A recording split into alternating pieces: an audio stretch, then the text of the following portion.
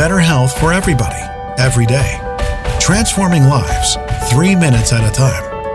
Listen up. This is your daily health tip from The Good Company. Good morning, and welcome back to today's health tip. This is Melissa from The Good Company. It's Monday, February 3rd, new month, new goals, new reasons to start over, and that's a good reminder for all of us. I used to be a big tennis player and haven't played since June, and I've been meaning to get over to the indoor club and sign up for a group lesson. They have clinics that run for an hour and a half.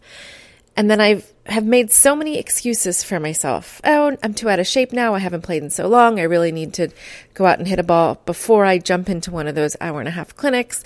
So many reasons I made up in my head and talked myself out of it. And finally, on Friday, I went over there and signed up for my first clinic on the 13th. I got 10 days. So I've been running on my treadmill more, trying to just get into a little bit better shape. And it's a reminder to all of us, we can always start over, right? It's our ego that says, I'm too out of shape, I can't get back to the gym right now, or I'm too old to go back to school.